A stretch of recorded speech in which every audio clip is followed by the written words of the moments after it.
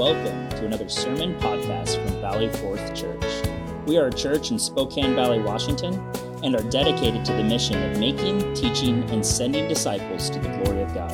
If you like this podcast, please subscribe on Apple iTunes, Sermon Audio, or wherever you find your podcasts. Also, check out our YouTube channel for additional content at youtube.com/Valley Fourth Church. Now, here is a message from Pastor Joe Hirsch. We're back in 1 John. We're going to be in 1 John chapter 2, and we're getting now to a familiar but challenging part of John's teaching where he talks about loving the world. So 1 John chapter 2, verses 15 to 17. Hear with me God's word. John challenges these believers. Do not love the world or the things in the world. If anyone loves the world, the love of the Father is not in him. For all that is in the world, the desires of the flesh and the desires of the eyes and pride in possessions, is not from the Father, but is from the world. And the world is passing away along with its desires. But whoever does the will of God abides forever. This is God's heart-searching word. May it have its way with us this morning. Amen. You can be seated. Well, as we get back into 1 John, I've told you a lot about him. He's one of the great biblical success stories, and there are a lot of them in your New Testament. There are many inspiring believers whose stories are recorded there, the Apostle John being one.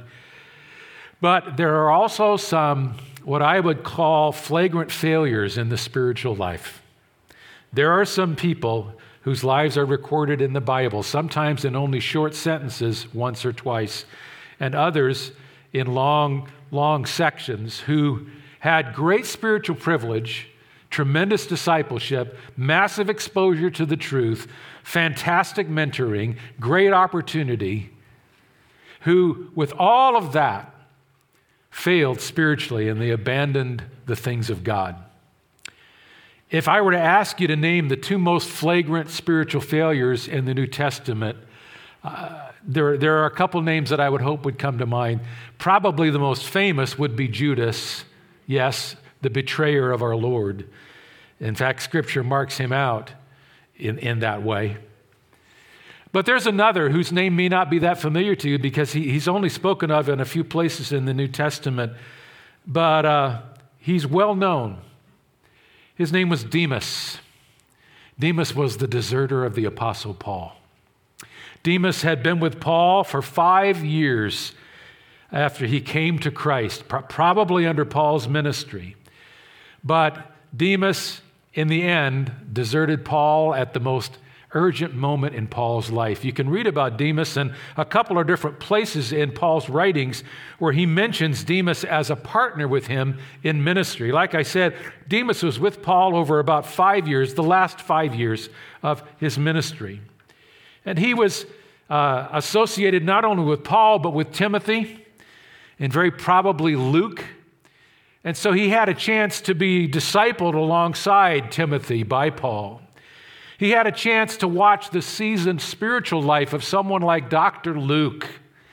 He was surrounded by spiritual example, and he got to listen to the Apostle Paul every day. What would that be like?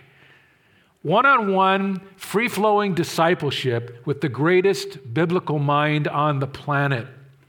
He might have sat there and listened to Paul, who by that time his eyesight was so ravaged and his hands from the beatings and everything else that he wasn't able to write very clearly.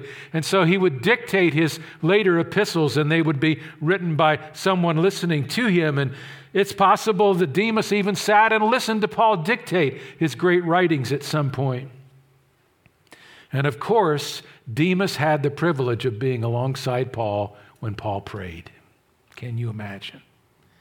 All of that spiritually shaping experience. And yet when we read about Demas, in the end, you can read about him in 2 Timothy 4, verses 9 and 10. Paul is writing in the dark last days of his life. He's condemned to death. He knows death is coming. And he writes to Timothy, his faithful disciple in the faith, who was at Ephesus, and Paul is writing to him from prison in Rome. And Paul writes in 2 Timothy 4:9, "Do your best, Timothy, to come to me soon, for Demas, in love with this present world, has deserted me and gone to Thessalonica," disappeared into that great pagan city to go back to sin, go back to living for himself, go back to living fully immersed in the world. He deserted Paul at Paul's worst hour and at the gospel's most dangerous hour. Demas in love with this present world. How could you do that? How could that happen? How could somebody with all of that spiritual experience, all of that biblical knowledge, all of that shaping, all of that discipleship turn at a point where the one that loved him the most, needed him the most? How could he leave? And the answer is right in the sentence in verse 10. He was in love with this present world.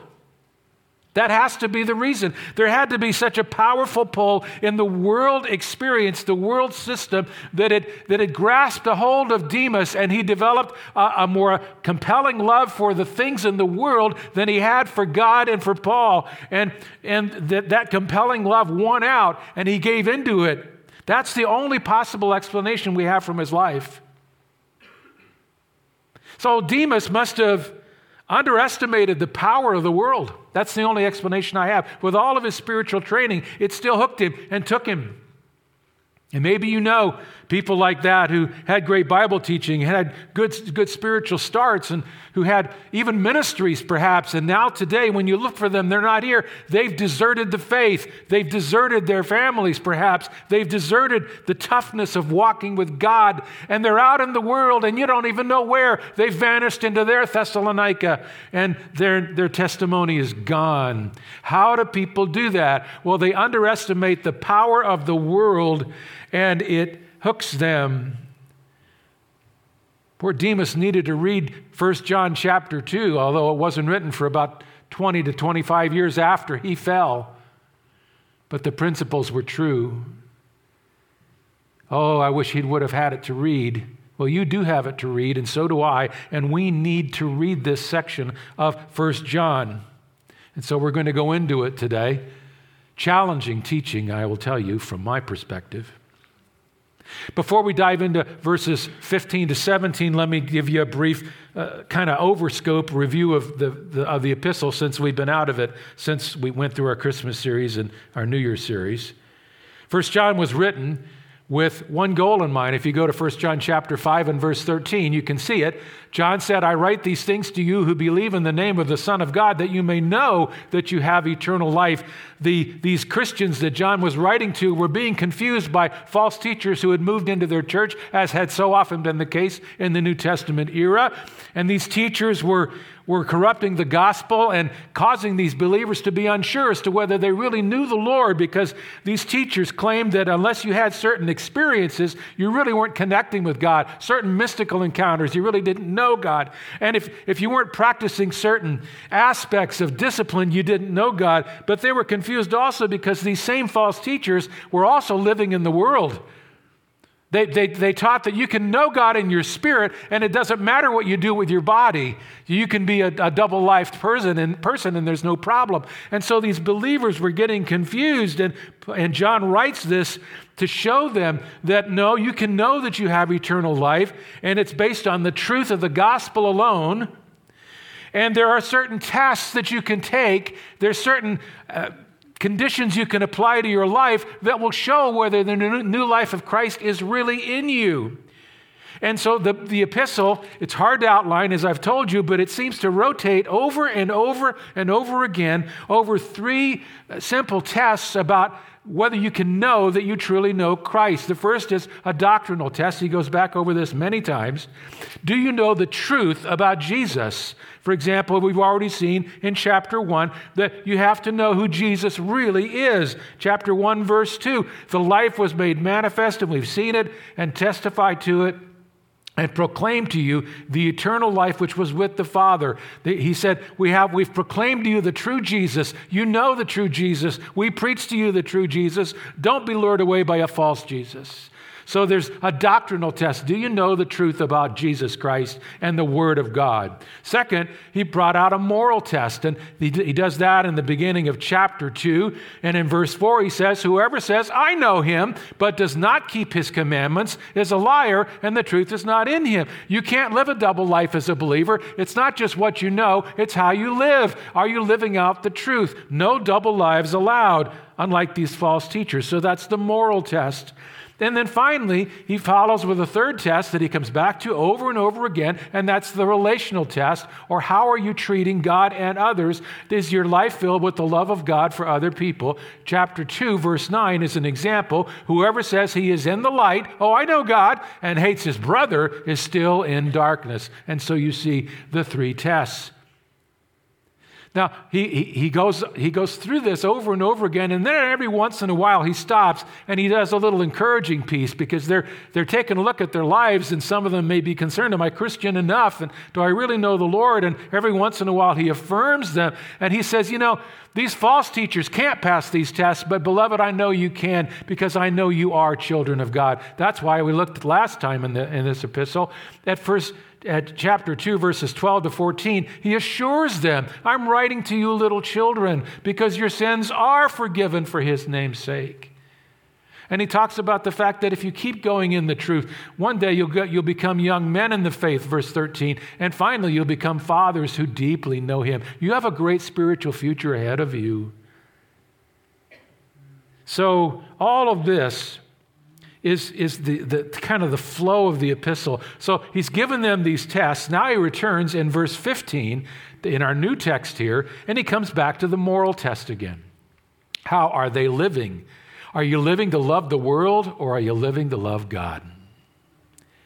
Are you living for him? That's a sign that the truth has taken root and it's changing you. You're not just playing a game about God. So now that's the background. What I'm going to do is I'm going to talk about two things from the passage today. The power of the world, the real power the world system holds. And then secondly, I'm going to talk about the real reasons why you can't become attached to it. It's all included in this passage. There are three hooks, by the way, that are obvious in this passage that I'm going to talk about as well. So let's go to the first major portion of what I want to talk about, the real power the world system holds. He says, do not love the world. The literal Greek is stop loving the world. Stop getting lured back into that old life you had. Stop being entranced with the world. That implies that it's a battle for every Christian, no matter how mature you are. It can hook you. So let me just define some terms. First of all, world. What's he talking about there? I mean, that's an expansive word. And some people and some Christians have even taken this ultra seriously, and they've separated themselves from society. They've become monastic. They've become communal. Is that what this is teaching? Is it saying, get away from everybody in the world that doesn't know Christ the way you do? No. The word world is cosmos in the Greek language, and it's used in three primary ways in the New Testament. Sometimes it's used to refer to planet Earth itself, the literal globe we live on. That's we sometimes use that word in our English, but it could have been used in the Greek, but that is not the meaning here. It's also often used to refer to people in general. In John 3:16, you find cosmos, for God so loved the world, the people in the world around us. Well, you might think that's what's being talked about here, but that's not the meaning here either. Sometimes the word world is used to refer to an organized system of belief. Cosmos is what it meant, an organized or ordered system, and you've probably heard preachers tell you about this. We get our word cosmetic or cosmetology from it, the ordering of a person's look. And it meant the ordering of something.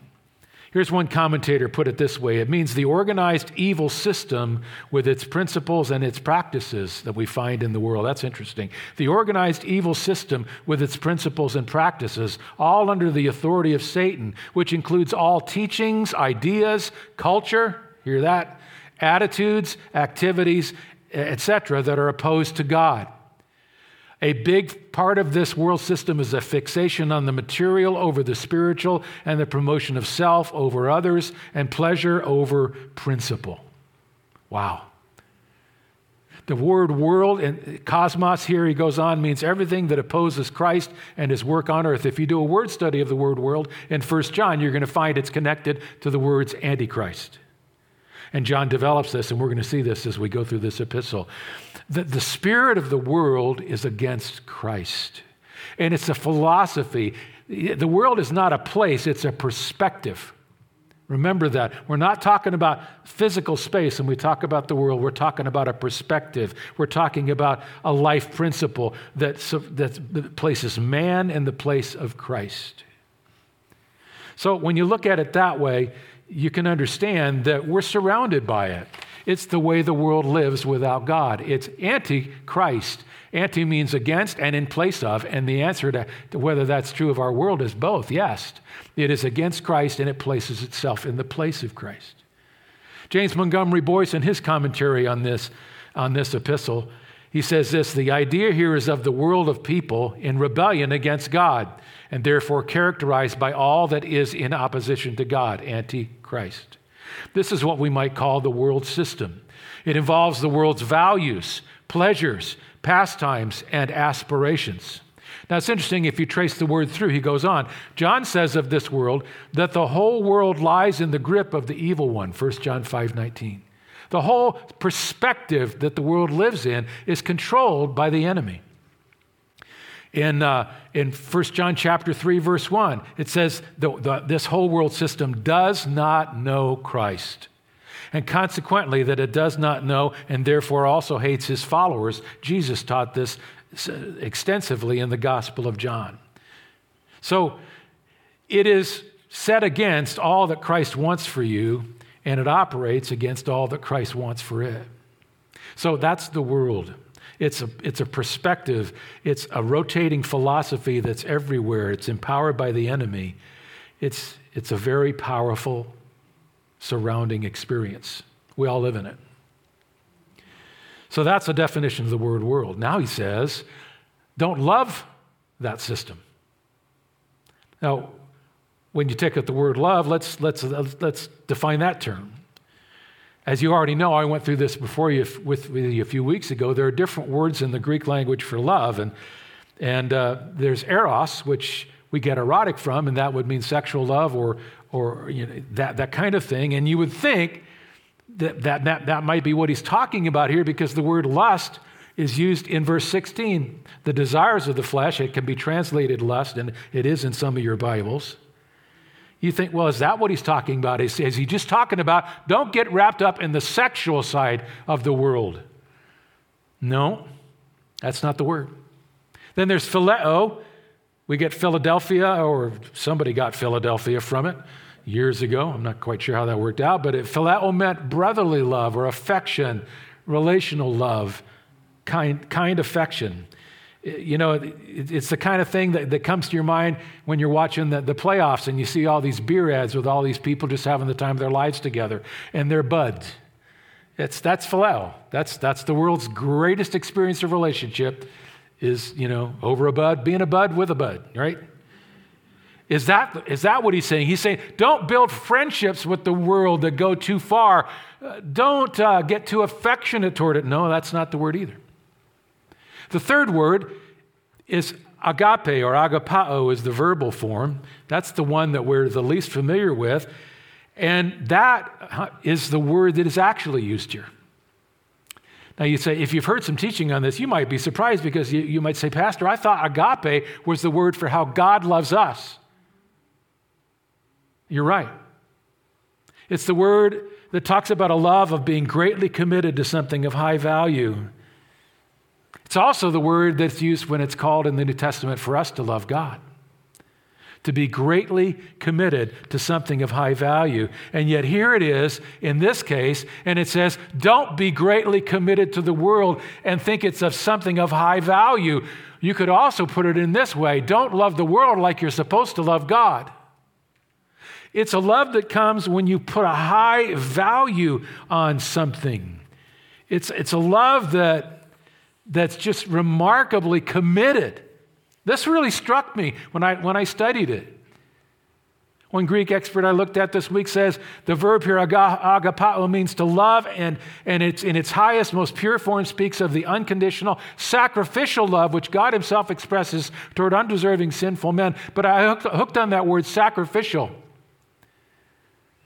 This commentator went on, he said this quality of love in 1 John chapter 2, verse 15, talks about prizing the world, being committed to the world, thinking that things in the world are precious enough that you will sacrifice yourself for them and be committed to them. That really opened my eyes, because there have been times in my life as I was growing up, that was the philosophy of my world.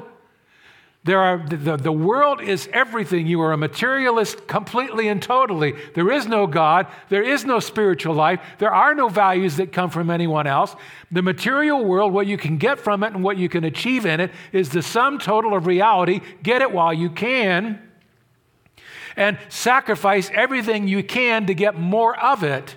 And if you can, get more of it than the one around you, for that sense of superiority. And I realized that was the ethic in which I was raised. But I look at our world today, and that's the ethic that we're living in, because the world and all that it has to offer is enough for people to sacrifice their lives, their families, their marriages, their health, whatever, to get it. So it just stunned me that agape is used in that phrase. Don't love the world like you're supposed to love God. Don't love it by putting a high price on it. Don't love it unconditionally without any understanding. Don't love it sacrificially to where you sacrifice what God has given you to get what it will give you. Wow, there was a lot there. I put it in this phrase. Loving the world is the sin of allowing your appetites, ambitions, and conduct to be fashioned according to earthly values. So this goes a lot farther than just sex. It goes a lot farther than just materialism. This goes to everything that the world pulses over, that it calls important, everything it puts in the place of God. I'll repeat it. Loving the world is the sin of allowing your appetites, ambitions, and conduct to be fashioned according to earthly values. To love the world like you ought to love God. That's where it struck me, and that's how I put it in words from my own discipleship. That's what happened to Demas.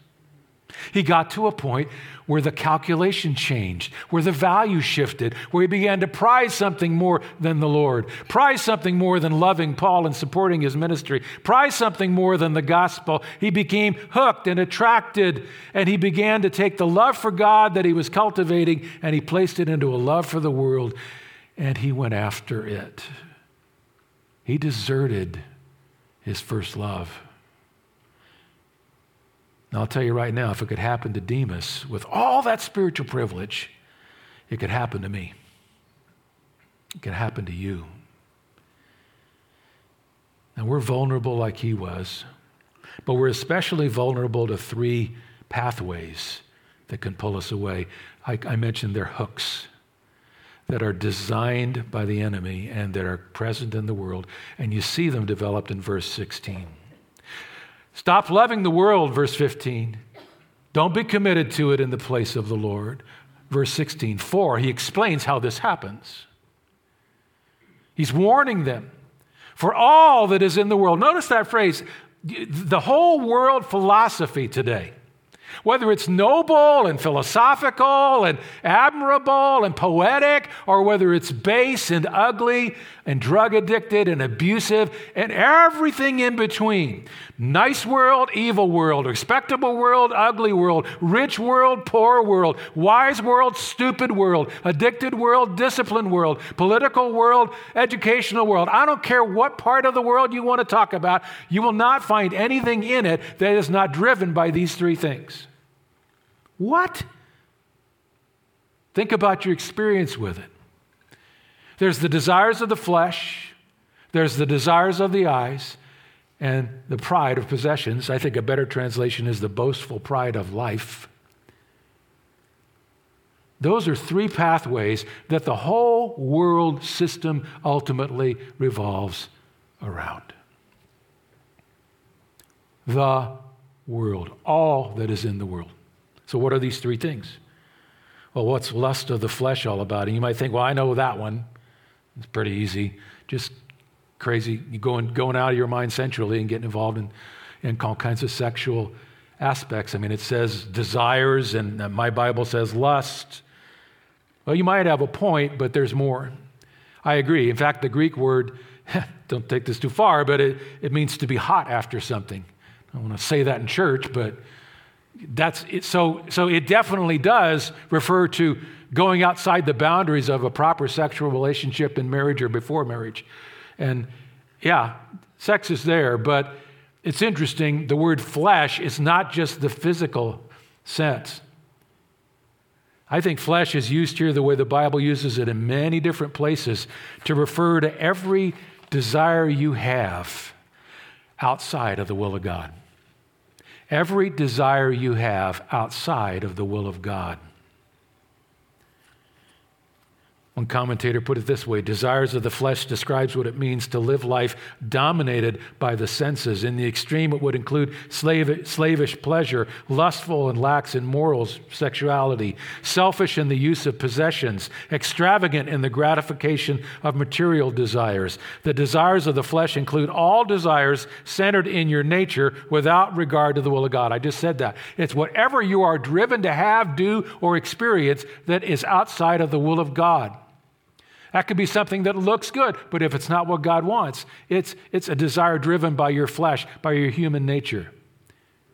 The desires of the flesh, he writes, includes all desires centered in your nature without regard to the will of God. It is that which constantly fights against the things of God in your life. Now, where do you see the desires of the flesh laid out? Well, if you take a look at your Bibles, you can find the most extensive listing of the flesh in Galatians chapter 5. In Galatians chapter 5, Paul is writing to this church in the midst of a huge secular society pushing all kinds of values on it. He says, now the works of the flesh are evident.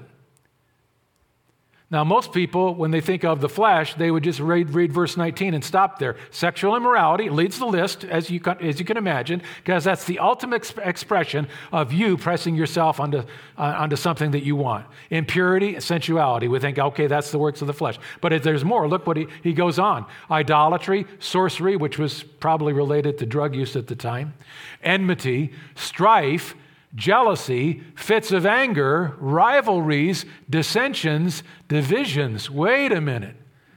Those kind of things, they don't happen in some squalid place where people get involved in sexual sin. Those things happen at your office, don't they?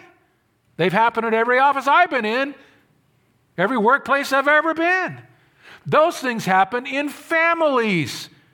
Every family I've ever known has struggled with some of these things, strife and jealousy and anger and rivalries. That's the flesh too, you bet. It's any desire that you can't fulfill in the will of God. Anything.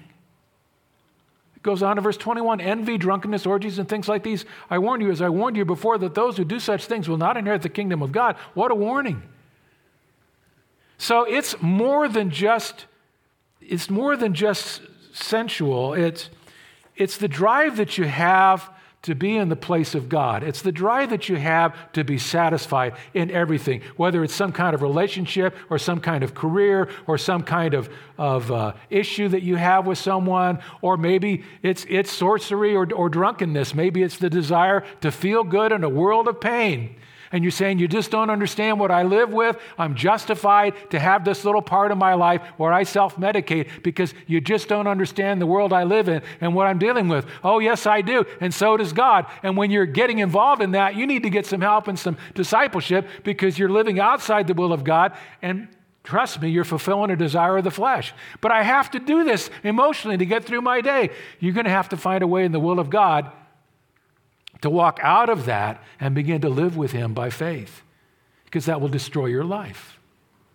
So you see, the world shows up through the entirety of that list. So lust of the flesh, here's one word I would use to describe it. It's being driven by sensation, the desire to feel relief, the desire to feel superior, the desire to feel good, the desire to not to feel the difficulties of life will lead you into all kinds of stuff. That's a lust of the flesh. Now he goes to the lust of the eyes, the desire of the eyes. Back to 1 John. What's that? Well, it has to do with desiring what you see and you don't have and grasping for it outside the will of God. It can involve a relationship. It can involve sexuality. It can involve a possession. It can involve a position. David fell into the desire of the eyes when he was walking on a rooftop one evening and he saw a woman bathing in a rooftop nearby. David, a man who possessed everything and who had multiple relationships, he saw something he didn't yet have. Desire of the eyes hooked him, ruined his life, ruined her life. Solomon, his son, committed the same sin, but he also saw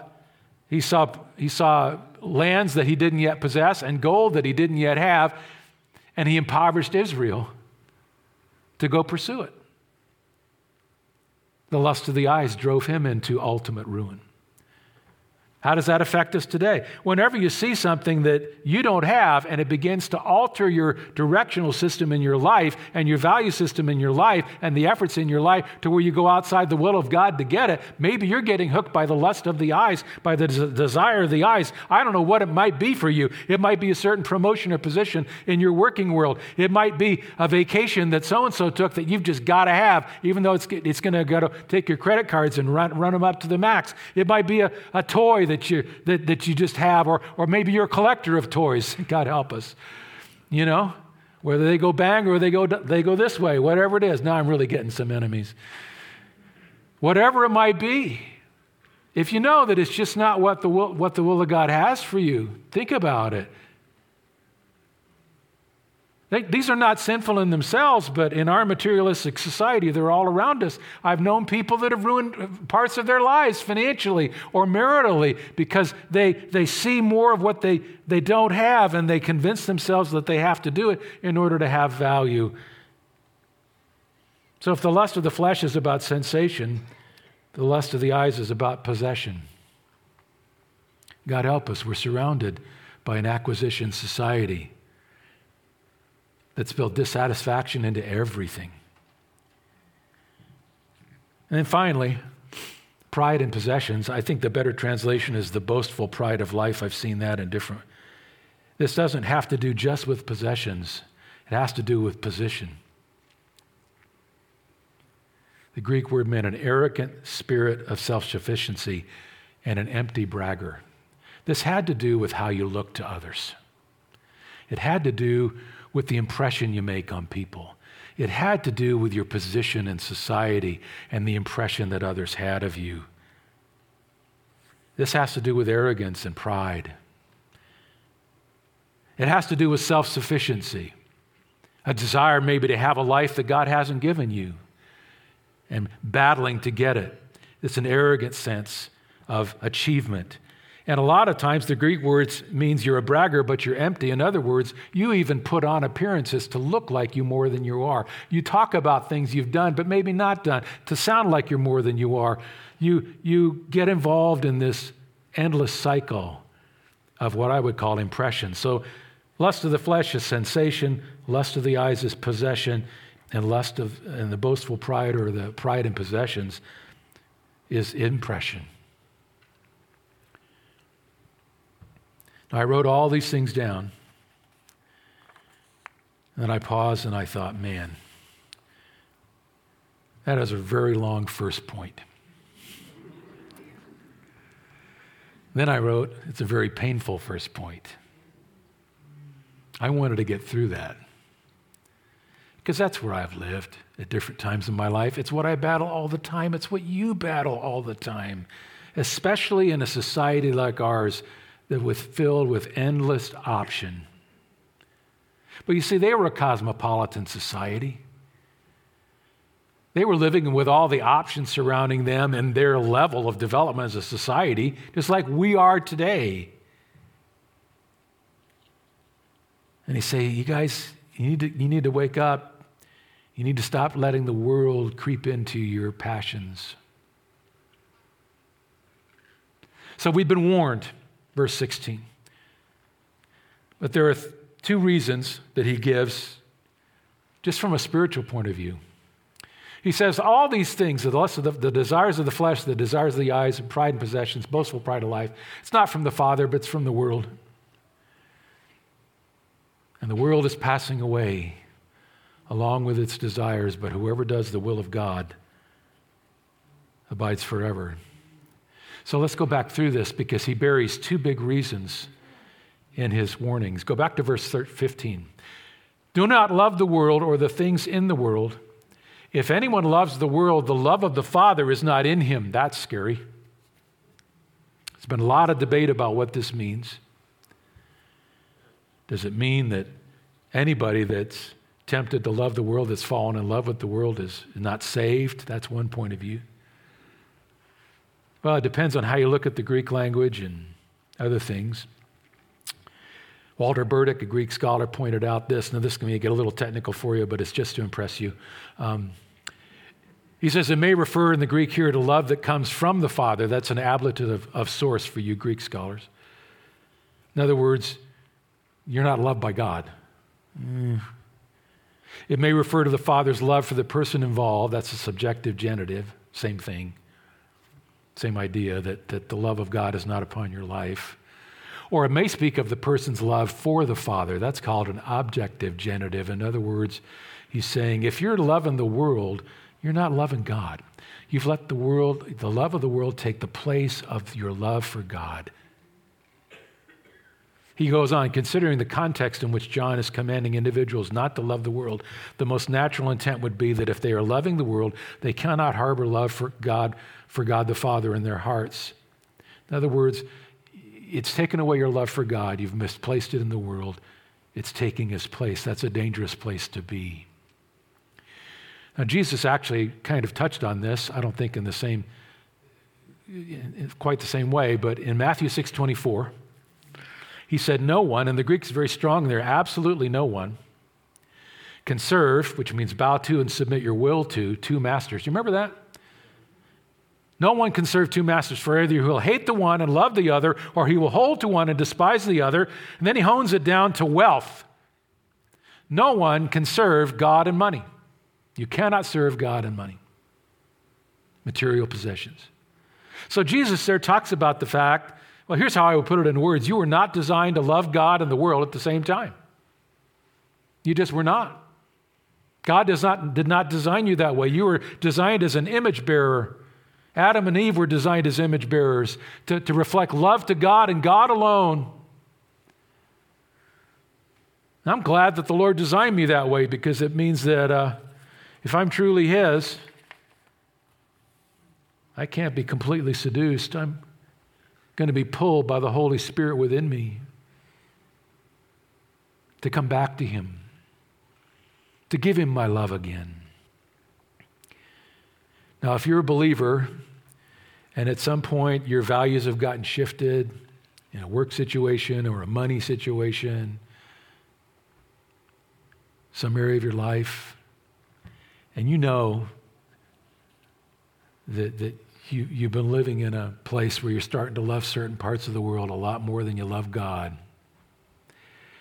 you're going to know that the Lord is going to draw you back. He's going to chasten you.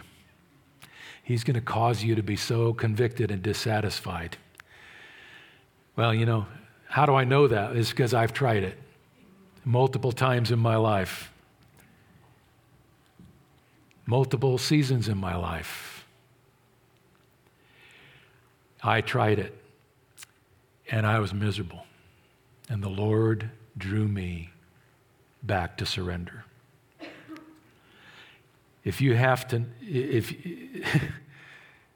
That's just the way it is, Christian. You know, he says he's a jealous God. Thank God. He draws us back. But my better advice is, don't test that out. Don't test that out. You were not designed to love God and the world at the same time. If anyone loves the world, the love of the Father is not in him. It's a tension that you can get trapped in. For Demas, he let the throwaway to that love for the world overcome. Was Demas a believer or not? We don't know. But the last signature point of his life in the New Testament was that he had deserted Paul. Here's the second reason. Not only were you not designed to love God and the world at the same time, the second reason you can't become attached to the world, you just don't want to do it, is that you can waste your life trying. Look at verse 17. And the world is passing away along with its desires, but whoever does the will of God abides forever. All this stuff that is pushed upon us in our society, all these arguments about how you're wasting your life living for Christ and you're running out of time to live for yourself, achieve for yourself. All the appetites that the world screams at you to satisfy, all the experiences that it holds out to you to have, all the sensations it tempts you to get into, all the commitments it wants you to break, all the relationships it says for you to abandon. All that stuff is passing away. It'll be gone before you know it, and sometimes if you've been involved in the experiences of it, it's gone while you're in it. It's interesting, the phrase passing away here is from a Greek word, paragetai. And in the first century, the Greeks used it and the Romans to talk about the theater of the day. It's interesting. At the conclusion of a scene on stage in the theaters of that time, the curtain would come down. And then the props would be picked up and moved off stage. The curtain would be down and you could hear all the props that from the scene you just enjoyed being trundled off stage. Maybe you've had that experience when you go to plays today. It's the same thing. So the curtain would come down at the end of the scene and the props would be picked up and moved off stage in preparation for the next scene. New props would quickly be brought on stage. And John's point is that the world system opposed to God is like a scene in a play. When the scene comes to an end, the curtain falls and the props are removed. That's what's going to happen to this world. One day, when Jesus Christ comes back, he's going to say, scene. He'll drop the curtain and all the baubles and all the pride of this world. Blue props taken away from the backstage.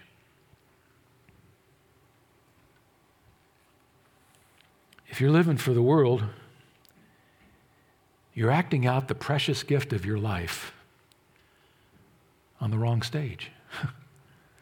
God's not interested in that. He's called you to live for Christ on the great stage of his kingdom and his plan.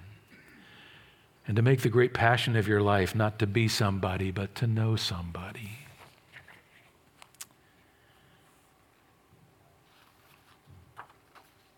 David Allen in his commentary, and I close with this. He said, when you think about it, what really lasts forever? The knowledge of today will be the ignorance of tomorrow. Isn't that true? If Aristotle, Galileo, or Isaac Newton were alive today, they'd have to go back to school again. Have to de-learn all the stuff they thought and deeply learn all the stuff that's happened. Once it took a century to thrust the most brilliant discoveries into the dust heap of historical oblivion. Now a single decade or even a year will do it. Actually, just another version will do it. Isn't that true? All that we're entranced in. Do you remember when the cell phone came out, some of you guys?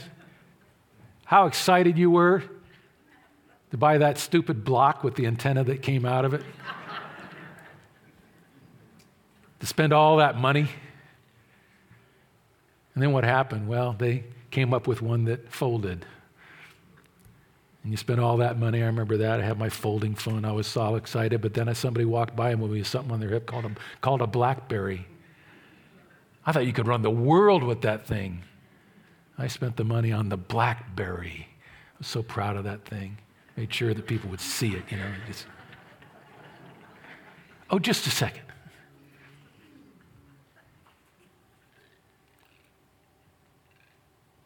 Nothing lasts. What you know, what you acquire, and what you achieve will never last. Only God, His kingdom, and those who are rightly related to Him will never fade throughout eternity. The world is passing away, but he who does the will of God abides forever.